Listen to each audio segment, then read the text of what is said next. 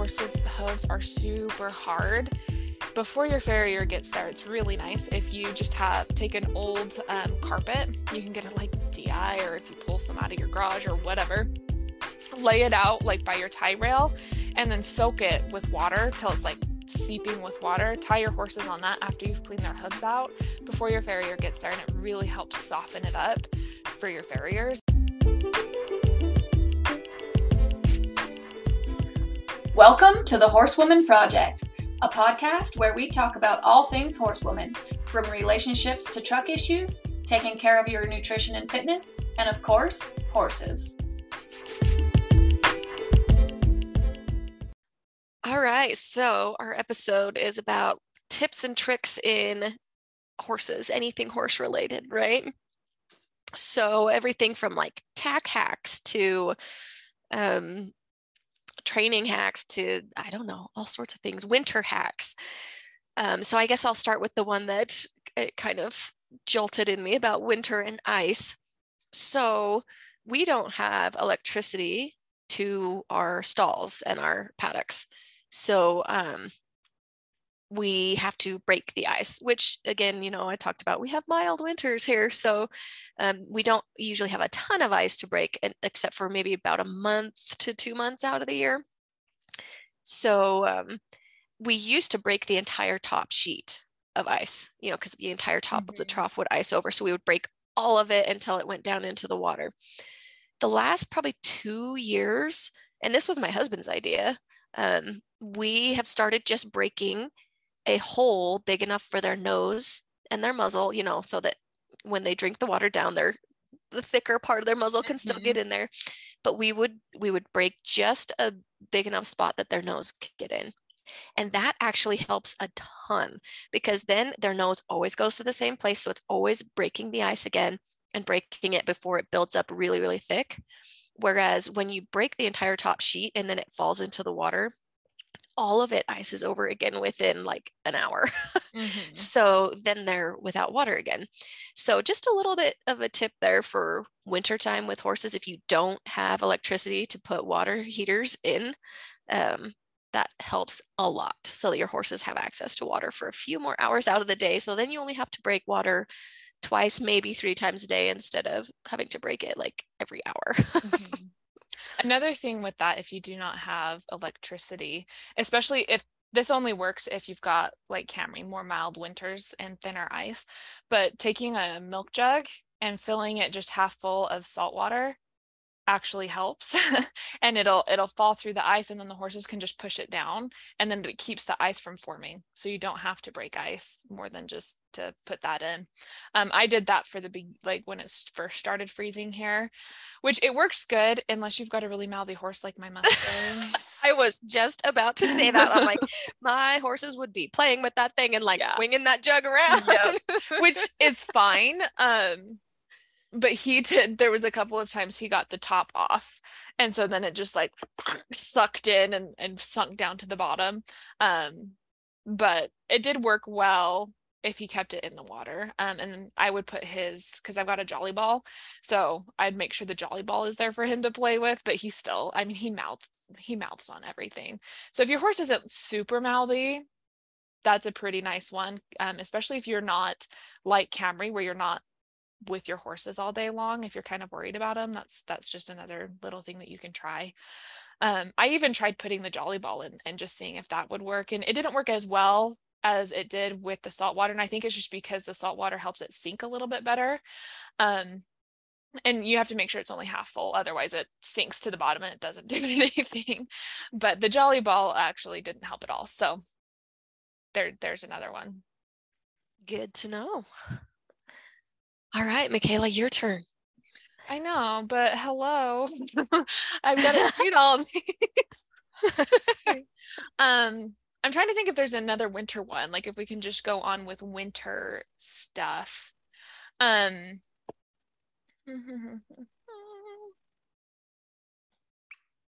really. Yeah, not really. I'm trying to think if I have any other winter hacks. Yeah.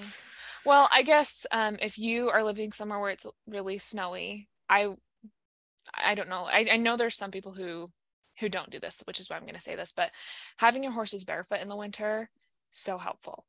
And truly barefoot and like trimmed barefoot where they don't have their walls are overgrown.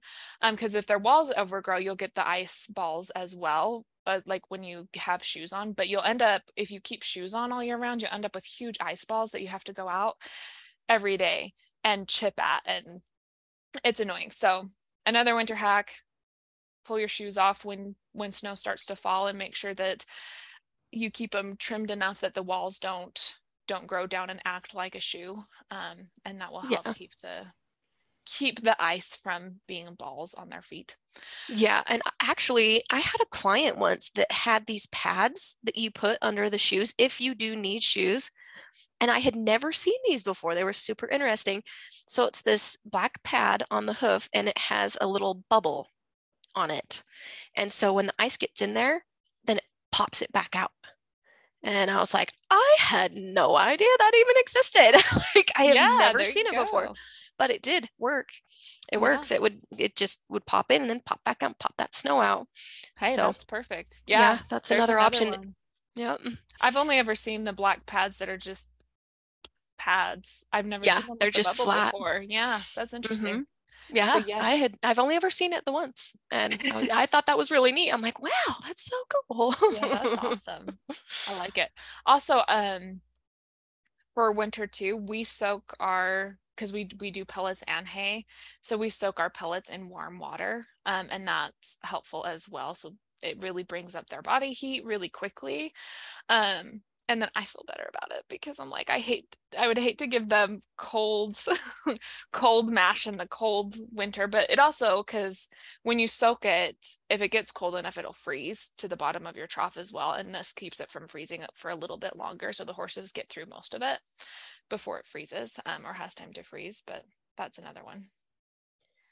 And then of course, another big winter hack is to salt your hay or salt your feed. So that it'll encourage drinking. You can even put out things like rainwater, which is a Redmond equine product. So you would put that where they have a small bucket of the rainwater and then your regular water, because you don't want to have only rainwater. You want some that's completely fresh and not salty, but that rainwater has got your electrolytes in it and everything as well, and it'll encourage drinking.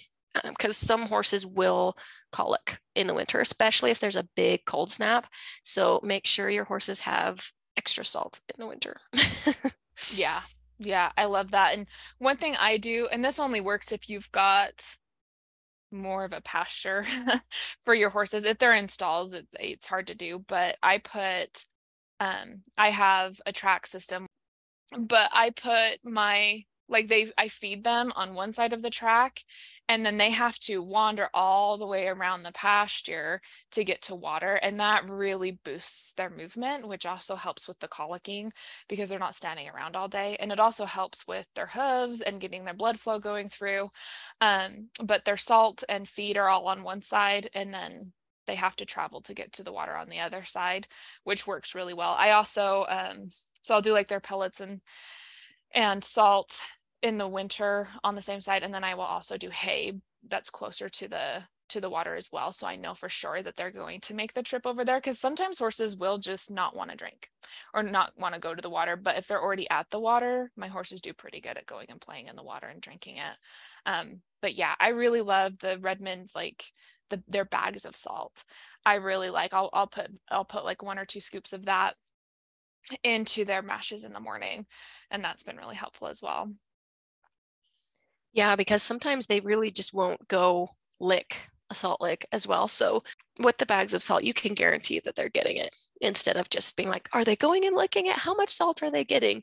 Then you know exactly how much they're getting. So yeah, and it is nice if you do that. I normally do that every winter, but this winter, because we don't live near Redmond and it's harder to get their products here, and I just haven't shipped it. But it's nice to be able to pull in your blocks from like the summer, spring, and fall, and just store that in your barn and then do the salt. But you have to make sure it gets done if you're going to do that, if you're going to pull the blocks. But here, because I try to keep my blocks, up off the ground as much as possible, but because of the water retention, like I end up with pools of water at the end of my blocks, which then eats away the blocks. So I do, if I can, I like to pull those in and then just do the supplemental salt. But like Camry said, it is really nice because you know for sure that they're getting that salt and they're getting that mineral in. Yeah. Any other winter hacks? No, not that I can think of. Hey, maybe things will pop up as we talk and we'll be like, oh yeah. Right. There's one thing I am trying this year. I can't say it's a true and tried hack, but I am trying it. Because you know, after winter, sometimes your horse's tails will end up being super thin and things because they'll ball up and whatnot. So I actually took Comanche, because Comanche does this for me on Sandy, but I took Comanche's tail and I cut off like 5 inches of his bottom tail just to see if it'll grow a little bit thicker and a little bit more full at the bottom. That's something I saw another, like a grooming lady who does grooming at barns, was her thing. She's like, this is how I keep them, is during the winter months I'll cut them off here because it keeps them from stepping on it, keeps the ice from building up as much, and then in the summers it'll grow down even thicker. So I'm trying that out. I will report back if it does anything. Awesome. Yeah, I actually just wrapped up a bunch of my longer tailed horses' tails in vet wrap. I don't do it all the time, but I'll do it if we're really trying to grow something out or if a client prefers that. Some horses don't like the wraps, like it'll smack them when it's wrapped, and they don't like that. But I have a Frisian right now, and her tail is ground level. You know, it is long and thick, and it was again like just balling up, but I'm like, I am not cutting this. So we wrapped it up. And I guess there's another hack too. Instead of buying the expensive tail bags, which are like $20+ a pop, I love using vet wrap, which I see a lot of people doing it in the circle of horse people that I'm in. And you just wrap it, you braid the tail, kind of wrap the tail up around itself, and then wrap your vet wrap vertically once through the braid so that it won't slide off the end, and then wrap it around. I will post a link to this in the comments, but it works so well. And then it's only, depending on how thick your horse's tail is, you only use about half a thing of vet wrap. With the Frisian, we did have to use a full thing of vet wrap because she had so much hair that we just had to wrap more and wrap a bigger section. But that has been one thing I have really, really loved. And then this time of year, there's no flies, so I don't attach hay string to it. But when it's fly season, I just wrap some hay string into it so they still have a way to swat the flies away. And has been my favorite of all the different tail wrapping or tail bag things that I have tried. So yeah, you're the one who actually showed me how to do that, because I was more in circles who used the tail bags and the tail braids. And it was really nice until my Mustang chewed everybody's off, but oh, Comanche. I know, I loved him, love. Okay. I love that. So I feel like for us not having any winter hacks, we've come up with a lot. So I know, we're like, oh, wait a minute. like, oh yes, and. Okay. One thing that I really love that I learned from my mentor, who's a trimmer, is in the summer months when your horse's hooves are super hard.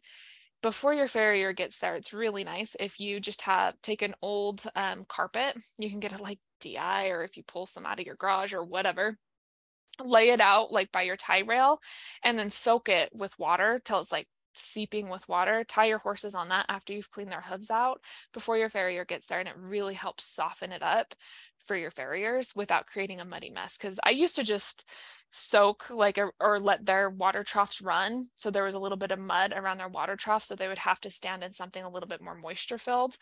But this was so much better because then I don't have the flies that the mud gives when you do that, or the mud issue. So this is something that I do with my horses, is especially in the summer, I'll have them stand on there for at least 30 minutes. It's really nice if it's a little bit longer, but if you know like what time your farrier is going to get there, just go out there, clean out their hooves, tie him up for at least 30 minutes before your farrier gets there, and he will love you, I promise. Awesome. So sticking with hooves here for a second, holding your hoof pick. This is something that with almost every beginner that I've ever taught, I have to teach them how to hold the hoof pick. And Michaela, I don't know if you teach them the same way that I do. You'll have to give me your 2 cents on that, but I tell people to hold it upside down so that the hoof pick is like, if you're holding your fist up and you like do thumbs up, the hoof pick should be coming down by your pinky underneath. And the reason for this is a lot of people will actually hold it the other way, where the hoof pick is coming out the top by your thumb. And they'll sit there and scrape layers and layers and layers and take like 20 minutes per hoof to pick out a hoof, right? Because you're only using your hand and your wrist. You don't have any leverage to use your arm and the rest of your body for strength to get some of this stuff out of their hoof. Because especially where I live, we have clay soil. So that clay packs in there, like it gets so hard and packed in there. So when you hold that hoof pick upside down, you're able to push really hard and use your entire arm to dig out anything that's stuck in there. So if you are not doing it that way, try it. And it might feel weird at first, but I promise you it is so much easier. Yeah, you'll get a lot more out for sure. Yeah, that's what I do, and that's what I have people do, but I never thought about it as being a teaching opportunity. So I do like that. I think with that too, especially when you're using that much pressure, be very careful if you're coming towards yourself. I have stabbed myself so hard in the hand a couple of times doing that. Well, and there's always the go other way. tip.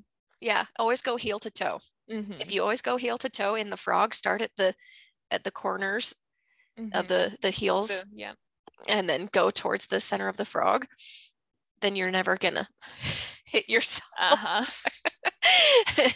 So there you go. Well, I want to share this one. Okay. This is one that I watched a video on, and I was like, Camry, did you know this geniusness? She was like, yeah, like my whole life. Where have you been? Anyways, it's about putting blankets on your horses in a way that doesn't irritate them. So, and I'm talking like your saddle pads and things.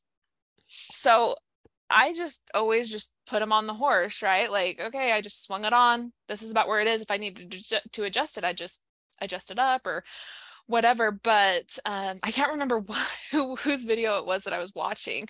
But what you actually want to do is put it up a little bit farther up their neck and then push it down into place, because it lays their hair down and keeps it from grabbing it as you're riding and irritating their skin, which, mind blown. I feel like I have to go apologize to every horse I've ever ridden in my life after I heard that one. But yeah, it's one of those, you would think it would almost be common sense, but it really was not. Yeah. Yeah. And I was taught that I think at Utah State. It might have even been at Melville Stables in high school, but it was way, way early on. And I can't remember who taught it to me. It just was something that I always did. And in my beginner lessons, it is one of the first things I teach as they are saddling, because they'll put it back further back and be like, is this right? And then I'm like, nope, it needs to be further forward. But then they slide it along their back instead of picking it up. And I'm like, oh, nope, we can't do it that way. You have to lift and put it further forward and then slide it back. So I always tell my students 1 to 2 inches further up the neck, at least, than you think it should be, so that then when you need to adjust it, it lays that hair down nice and smooth instead of roughing it up. So yeah, genius. No, isn't this so funny how you're like, how did I not know that? Right. But it's true. I mean, there's so many things like that I'll watch something, I'm like, why wasn't this just common sense my whole life? I don't know why. And that is one of them. Yeah.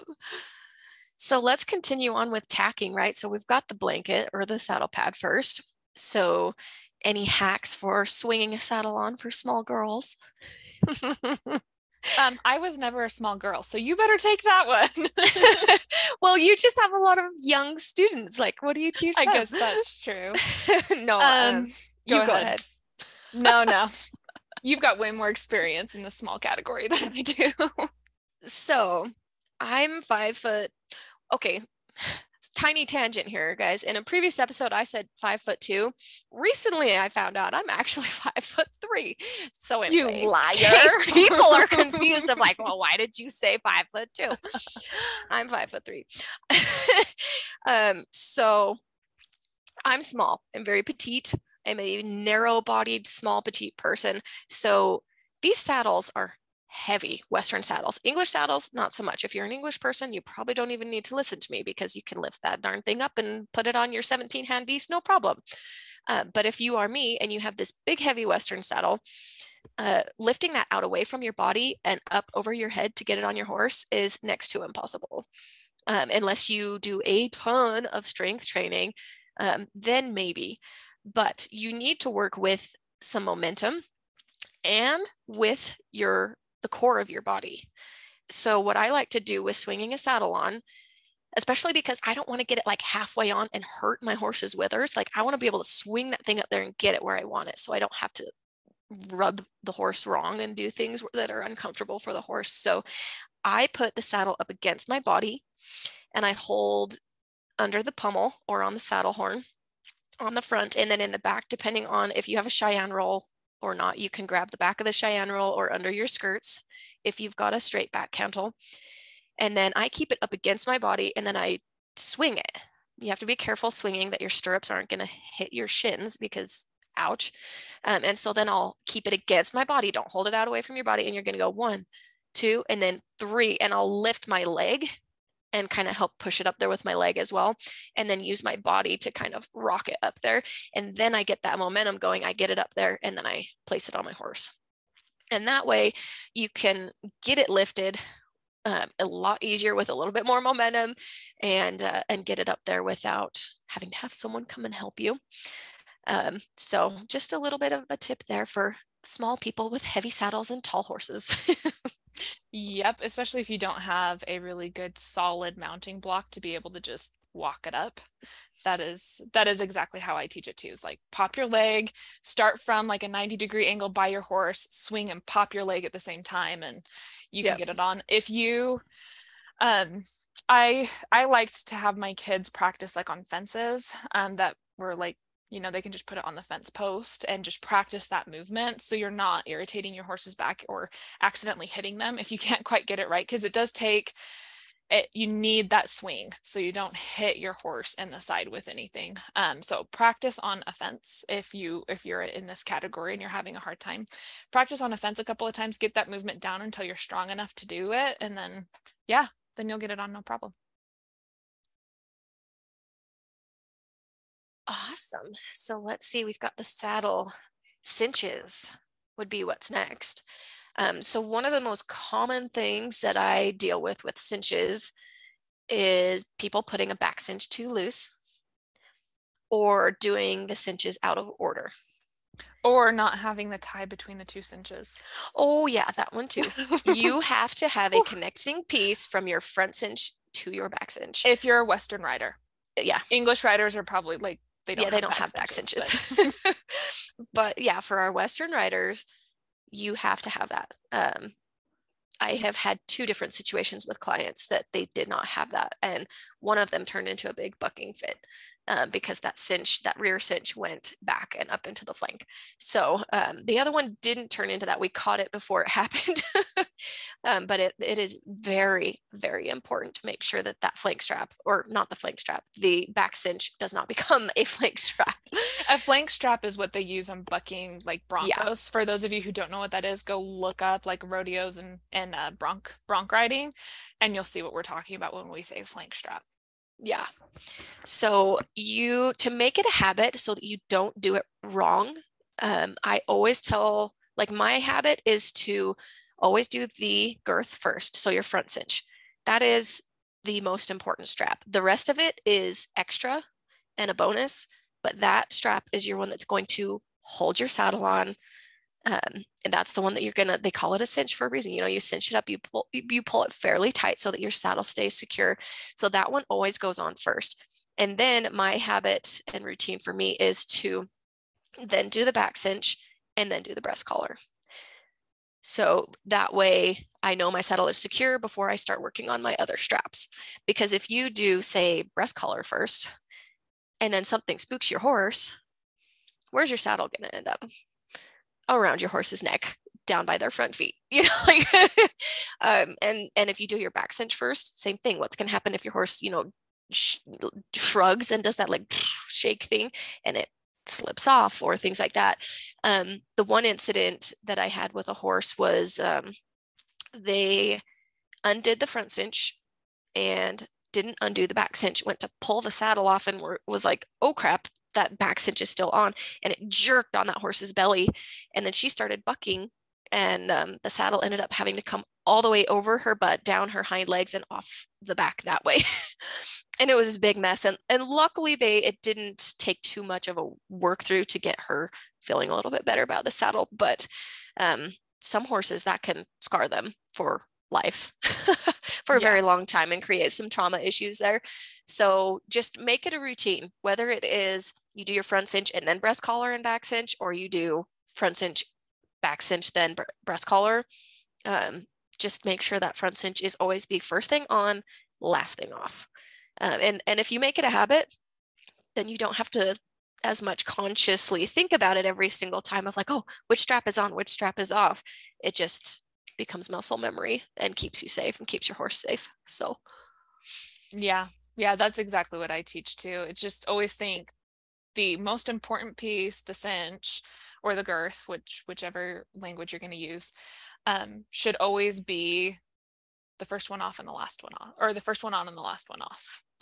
So just keep thinking that as you're doing it as well. This is something you would be surprised. Like it takes some repetition if you don't really know it. Like kids have a really hard time with that. And that is something I was always eagle-eyed with, like, okay, oh wait, nope, you're going to the wrong one. Which one comes first? And just being repetitive about it is good. And if you have to be repetitive with yourself, that's okay too. That's how you learn.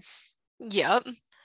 Well, and then the other thing with cinches too is back cinches and how tight they should be. Yes. That's something I used to do wrong for several years and didn't realize it was supposed to be as tight as it was. So with a colt starting, when you put a back cinch snug, it can make your horse buck. And so for the first couple of years of colt starting, I actually didn't even put on a back cinch because it was just one more strap to have to get secured before the horse might take off and blow. So it was like, I don't want one more thing to have to do up, so I didn't even put one on. And then when I did put one on, I didn't have it super loose, but it definitely, there was maybe an inch of air there, of a gap there. And I knew I shouldn't have it big enough for a foot to get through. So I knew well enough for that. But the whole purpose of your back cinch is to hold the back of your saddle against your horse's back so that it doesn't pop up. If I have an inch gap there, that is not serving its purpose.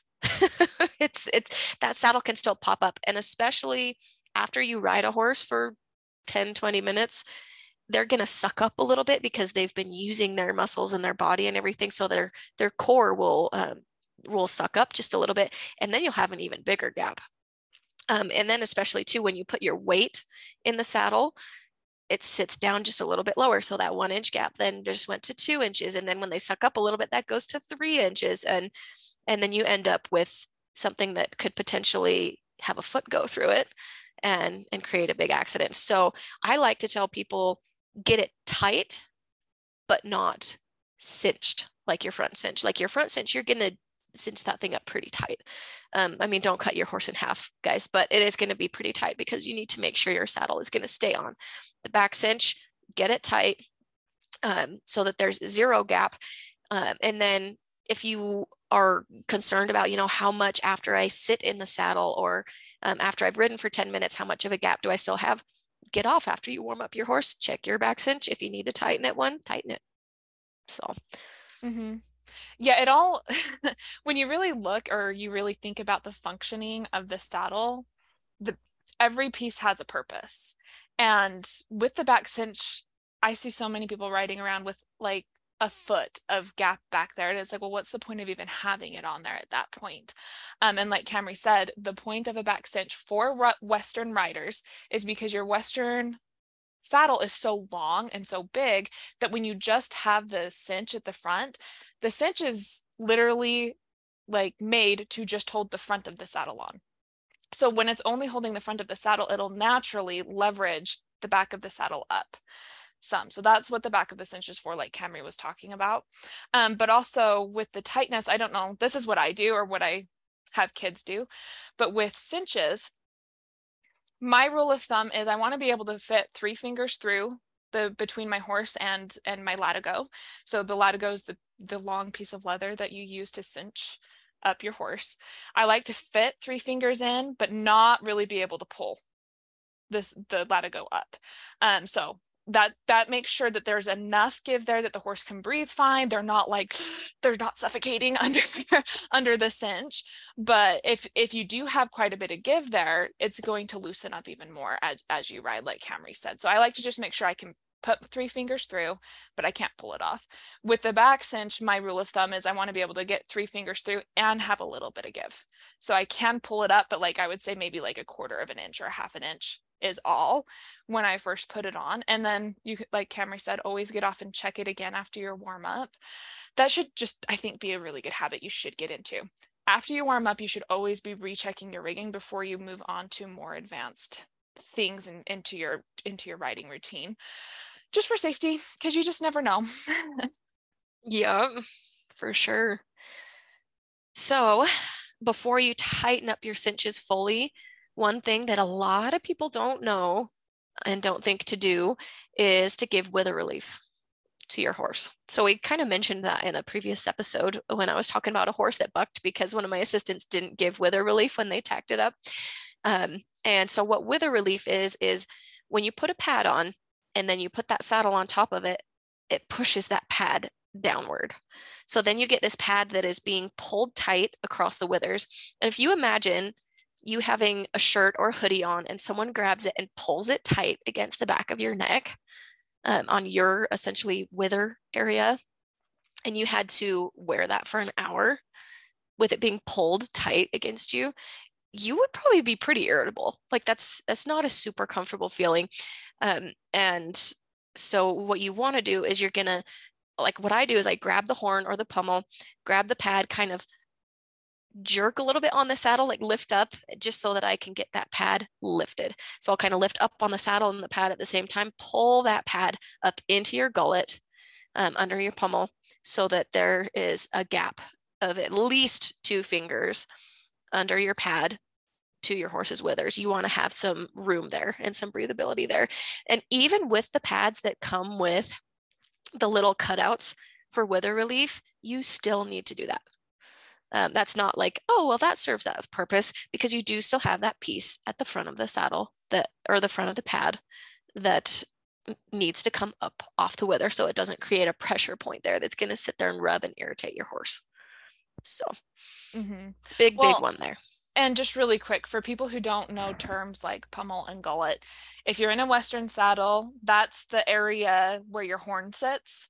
And it's just under your horn. So you should, if the saddle is on your horse, there should be a gap between your horn and where your horse's withers are or their shoulders are. If there is not, you need to get a different saddle. Don't ride your horse in that saddle, please, because that'll cause a lot of damage to your horse's shoulders and can put you in danger as well. But that's where that is. In an English saddle, it's that same area. It's just the front of the saddle. There should be a little gap between the very front of the saddle and where your horse is at. That's what we're talking about there. Yeah, just terms for people who may not know those terms. So one big thing too that I want to mention, which I can't remember if we mentioned it in another episode or not, but I'm going to say it again. As you're doing all of this, tacking your horse up, getting your stirrups the right length, do not go under your horse's head when they are tied.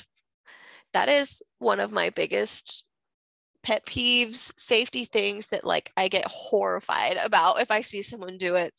I don't care if your horse is the most broke horse in the entire world, never go under their head if they're tied. It is just not a good place to be. So Yeah. I'm gonna get off my soapbox right there. No, it's okay. It's a soapbox I dive on too. That is a big one, especially teaching little kids, because it's like, oh, but it's so much faster if I go under their head.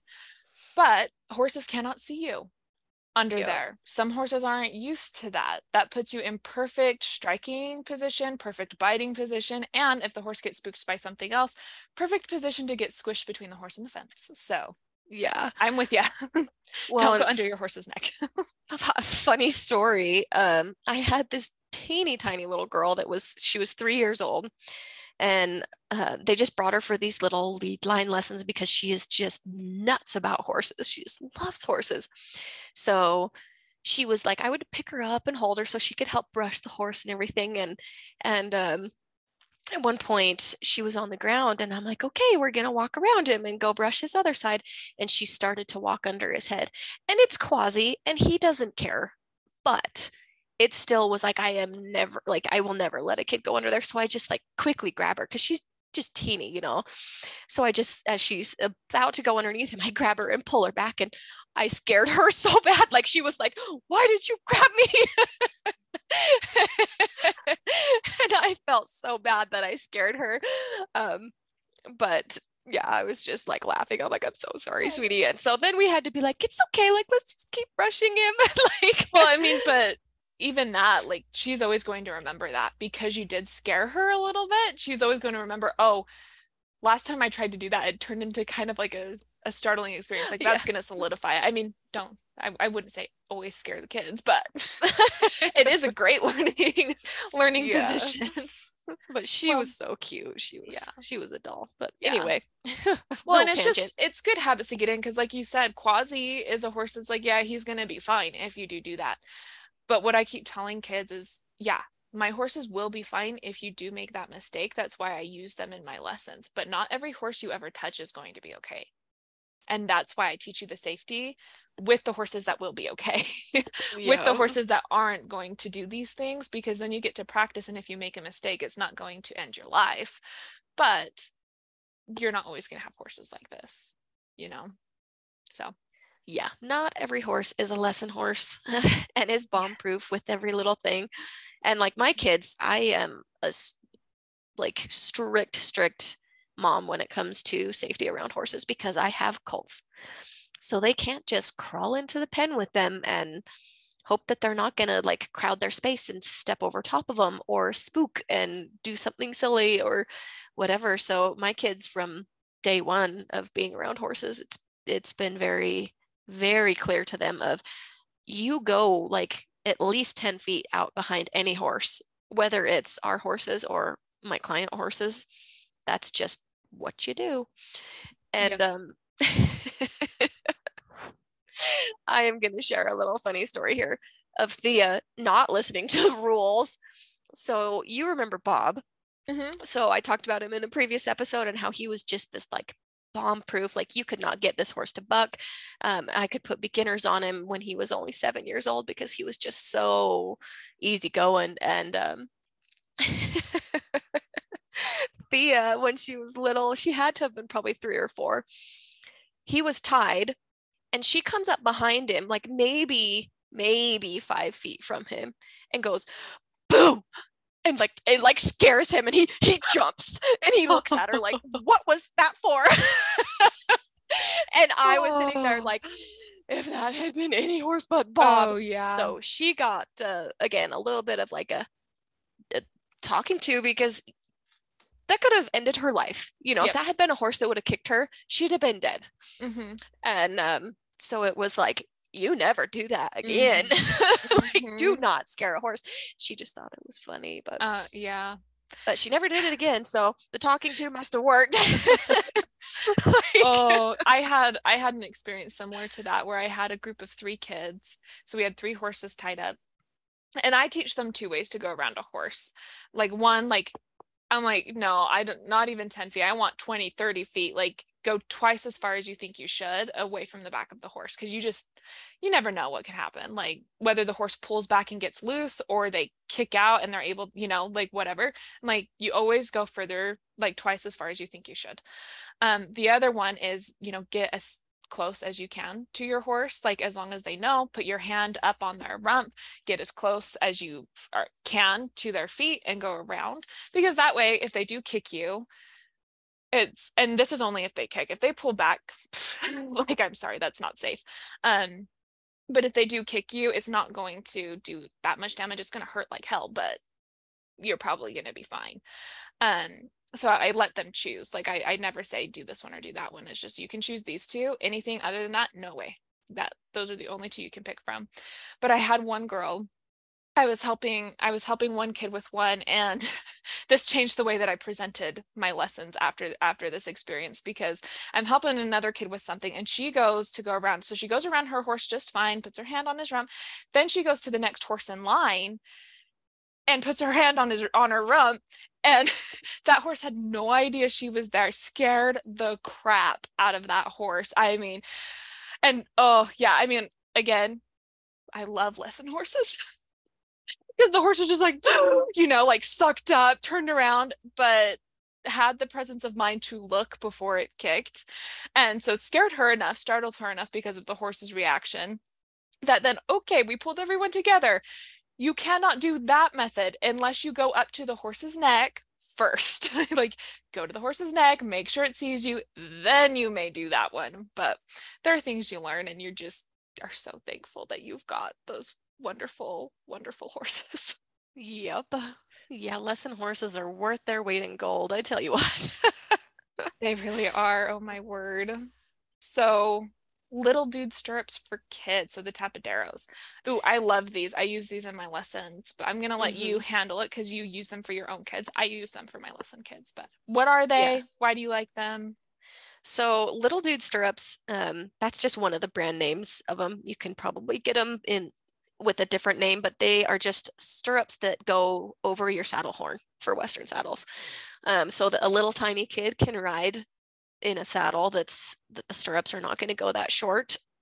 And I had bought a pair that were used, but they were still in great shape. They were leather and I really loved them, but I didn't realize when I bought them that they didn't have the tapaderos on them, which I didn't think was a huge deal. Do you want to tell them what tapaderos are? Yeah. So tapaderos are when the front of the stirrup is wrapped in leather so that the foot cannot go through the stirrup. And, you know, I just thought, oh, they're just like decorative, you know, for these little kid stirrups.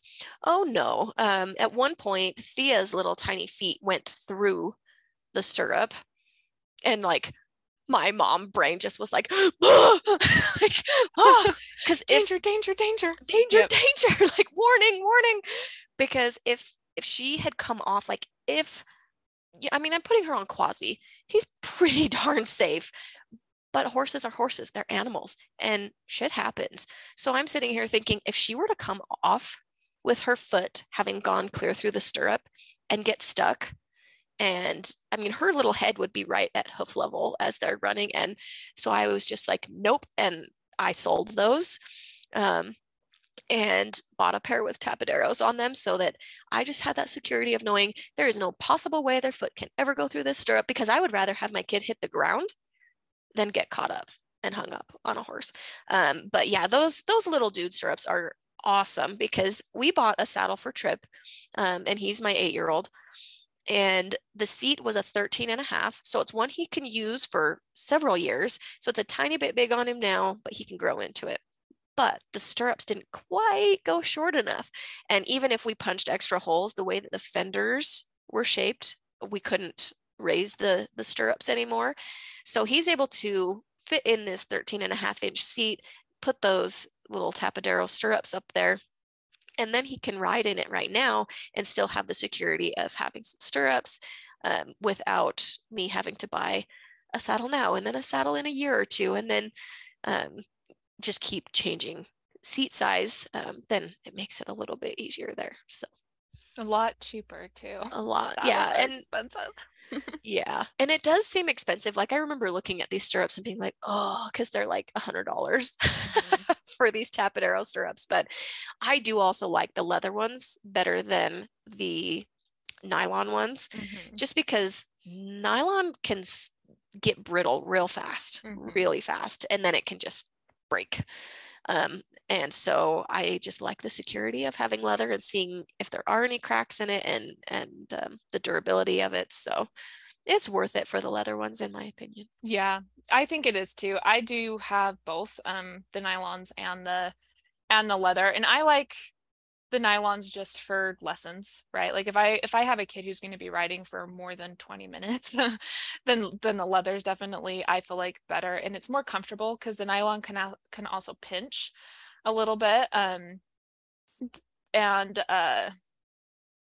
it can sorry, my brain is farting right now, but it can also tear up your saddle, because the nylon can be pretty harsh, so it can like put some pretty good scratches and things into your saddles as well. So for me, my lesson saddles were lesson saddles, but I use Tapaderos for the same reason. It's I couldn't afford to buy a bunch of little kid saddles and a bunch of medium saddles and a bunch of big saddles. So I tried to get like average size saddles, so like 15, 16-inch saddles, and then make it work with that. So those are really great little things. I go ahead. You've got a I was thought? going to say, going along the lines of like products and things like that, to like little add-on things. One of my favorite kinds of rope is the double braided polyester. So the like your yacht rope. So if you get cotton rope or other types of rope that you just buy at like IFA or Tractor Supply, they will get like stiff where you can't even bend the rope at all, and it'll just be hard, and that dirt will pack into it, and it just doesn't, it's not very pliable, it's not comfortable, it feels rough in your hands. This polyester rope is awesome, and it stays, like I've had some since I started training 9 years ago that I'm still using, that are still soft, pliable, workable. So they are awesome. So if you're wanting good ropes, I promise it's worth paying the little bit extra. They will last you 10 times longer than any of those other kinds of rope. So Yeah, they're really good. I had a couple more things with stirrups, so I want to go back to that really quick if that's okay. yeah. But just a couple of other tricks. So where to place your feet in the stirrups. I see so many people who will put the stirrups so it's right up against their back heel in their boot. Do not do that, please. The heel is there just as a precautionary, like it'll catch if your foot starts to go that way, but you shouldn't start there. And here's why. If you fall off, it's like, yes, your foot now won't go through the stirrup, but it'll leverage your toes up and you can still get caught in that stirrup. If you're off, you'll get your toes caught on the top of the stirrup. Your heel is now locked into the bottom, and it's actually even harder to get your foot out of that. I had that happen with a student one time. Not a fun experience. So make sure when you look at your feet, you want the stirrup, if you see where the balls of your foot are, so where your toes connect to your foot, that's the ball of your foot. You want your stirrup, like the end of your stirrup, to be at close to the top of that, maybe just a little bit behind, but only just a little. And that's more just for biomechanical reasons why it would be a little bit behind, but for general safety reasons, I like to have kids who are just learning to have it right at the ball of the foot. So your toes are just barely over the front of the stirrup, but that'll give you, if you fall off, your foot's going to come right out. That's exactly what we want. We do not want you caught up in the stirrup. That's a no-no. So the reason the heel is there is to keep your foot from falling through if you were to point your toes accidentally, but that does not make you safer if you come off. Yeah, for sure. And then even too with leg placement along with foot placement in your stirrups, some people will tell me that their ankles hurt from trying to face their toes forward. So one thing to help with ankle pain with that is, number one, don't push your heels so far down in your stirrup that it's going to lock your ankle out and really just make every movement of your horse hurt your ankle. But also when you're rotating your toes forward, it shouldn't just only come from the ankle. Lift your entire leg up, because a lot of people, if you imagine sitting in a saddle, your knees are facing kind of out and to the side a little bit, and then your toes face the same way. So to help the entire leg placement, you're going to lift your leg, place the side of your thigh, not the the kind of the back and the inside of your thigh, but the inside flat part of your thigh up against your saddle. And that's going to help your entire leg placement all the way down to the ankle face a little bit more forward instead of facing outward. And it actually comes from the hip as well, because when you lift your leg like that and rotate the hip, everything lines up from the hip on down to be able to have better leg placement and not hurt your joints so much trying to rotate those ankles in, because my ankles hurt too if I try and do it that way, right? Of doing it strictly from the ankle down to get my toes forward. Yeah, you're going to have sore ankles. So have it come from the hip and go down from there. Yeah, and realize too, your leg is never going to be straightforward, because your horse, unless you're riding a really, really thin horse, is going to be wider than you. Yeah. Like wider than where your legs can go. So my rule of thumb is if I'm looking down at my feet, I want my knees to be like about 45-degree angles. I feel like maybe 60 out from my hips. So like not in a straight line, but they're just out just a little bit. So they're nice snug against the horse's side. And then I'm going to look down and make sure are my feet aligned in the same direction as my knee. That's going to keep your knee happy. It's going to keep your ankles happy. Now, you don't want your feet out at a 90-degree angle from your horse. You still want your toes going towards their head, but just realize only in like pleasure disciplines do you want your toes actually facing forward. I've never ridden in any other discipline that requires that. Every other discipline wants you in a relaxed position so you can maneuver your body in better areas. So rule of thumb, just look down, make sure your toes and your knees are aligned and are slightly towards your horse's face. Does that sound about right to you, Camry? Yeah, for sure. Because yeah, we are much smaller animals than them, and our our hip width does not usually match their shoulder width unless you're riding a very narrow horse. So it definitely forward, but not perfectly parallel to their body. They're going to be facing out a little bit. Yeah. So yep, perfectly said. So another thing with like equipment and stuff would be, if you like a lot of colors and you like to like switch up the colors of your tack or your reins or your lead ropes or your halters, make your own. I've done that for years. I will buy the rope for cheaper and learn how to braid it or tie the knots or whatever it may be. And I've made my own set of Makati reins, and the lead ropes I do buy. But I've also made your flat like barrel reins, because my husband is a team roper, so they like those flat loop reins. So I've braided those before. I've braided round reins, loop reins, and I just make them out of paracord. And it's kind of fun, because then you can feel really good about having made your own stuff. But you can just change the color up more often, do it a little bit cheaper. So kind of a fun little idea there. And it's really not that hard. Like you can find YouTube videos or tutorials and things to teach you how to braid your own stuff. And it's a lot of fun.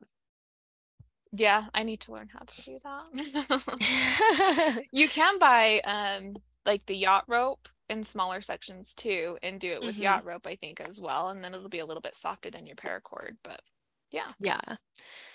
Yep. And then let's see, another tack hack is hanging your bridles so that your reins aren't tangled up. So this is one thing that it's another one of those pet peeves. I hate when people hang halters and bridles where this rein is over here and this rein is crossed here, and or the noseband is down touching the ground, or different things. I like them hanging nicely so that when I go to put them on, I just grab the whole thing. So with your bridles, what I like to do is take my reins, slide them up my horse's neck. So this is after I dismount. So I'll get off my horse, slide the reins up to the horse's poll, and then I'm going to grab everything from the poll. And if you have a throat latch, undo that, obviously, so you can get it off. And I will grab my reins and my throat latch and my poll strap, pull everything off and take my bridle off and hang it up just like that. And then that way, when I go and grab that same bridle the next time I want to use it, I can just take the reins and either loop them over my horse's head because they're already positioned exactly the way they need to be, or I will loop them over the inside of my elbow as I bridle my horse. And then my reins are never on the ground and getting stepped on or broken or in the mud or I'm sitting here having to untangle or untwist them.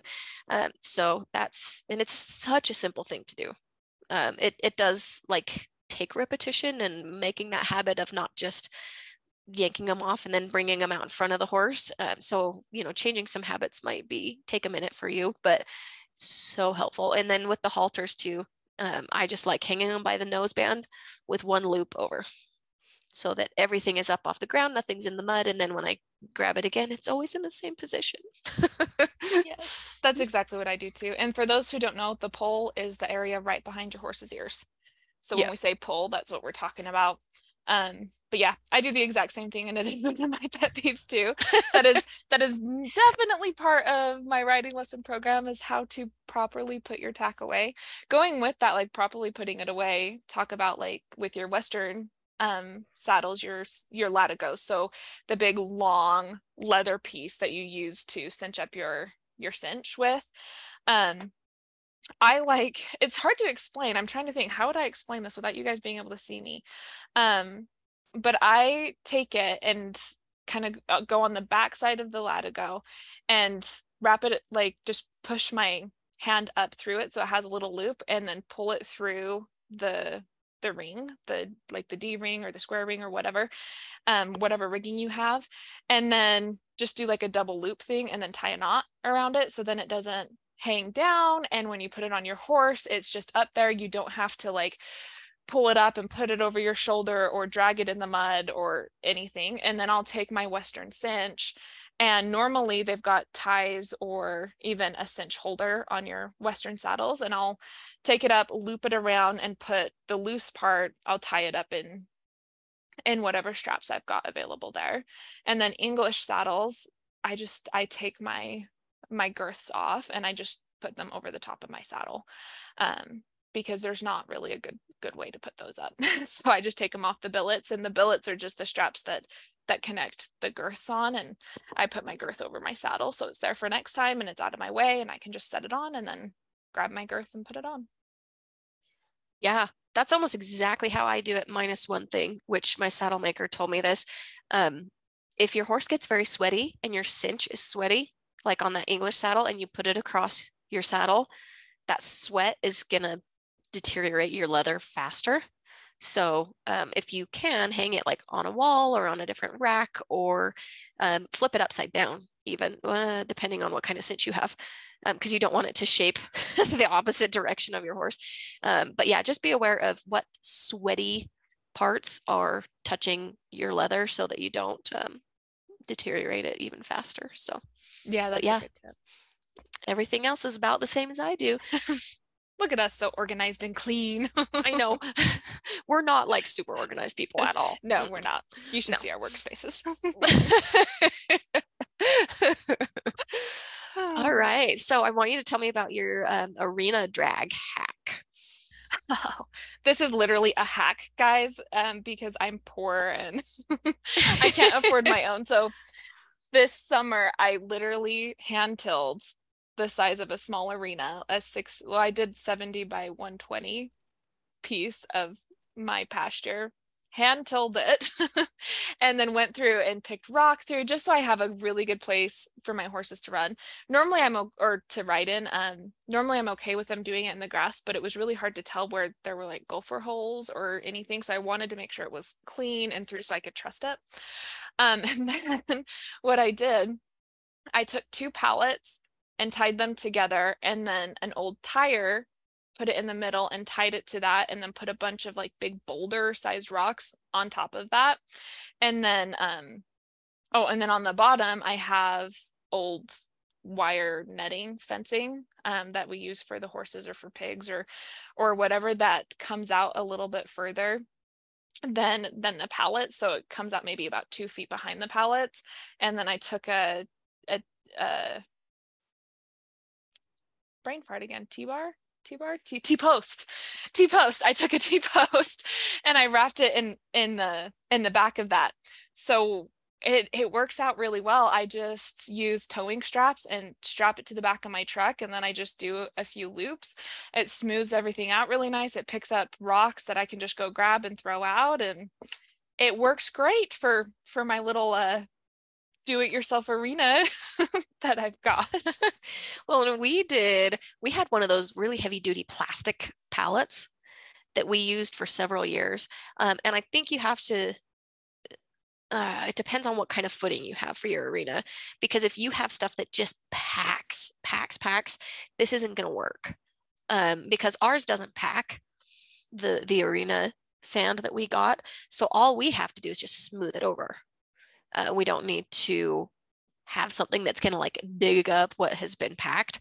So if you have something that is packed down like that, you might have to, like my husband made us a drag years and years ago that was made from old steel, like old junk pieces of steel and rebar, because he welds. So he just welded all this together where the rebar was sticking down. And so that would dig up the arena. And now we have a different one that we really like. That's an actual harrow, but for years, that's all we would do is like once or twice a year, we'd use that big hefty one that would kind of dig it up, anything that was packed. And then 90% of the time we would just use a pallet with a big piece of steel on it to weigh it down so that it would smooth it all out. So lots of different options and ideas to make it work at your place. So yeah, you don't have to stop just because you're poor. You can make lots of things work. Well, and like my little makeshift arena, it's literally just the dirt that I tilled up right now. It eventually, because we are pretty clay, like it eventually will pack down. But depending on what we decide to do, if we stay close to here, then I'll probably actually make it into an actual arena eventually. So that'll just be the base. But that's what I'm working with right now because it's what I got. Yep, for sure. Well, I think we got through everything. I think so. I think we're awesome. Good. For us feeling like we didn't have much, I know. Sure filled up our time. So we talked let forever. us know if you guys have any hacks that you want to share as well. Or if you do something a little bit differently. We're always up for learning more and more easy things. So feel free to share. Awesome. We will talk with you guys next week.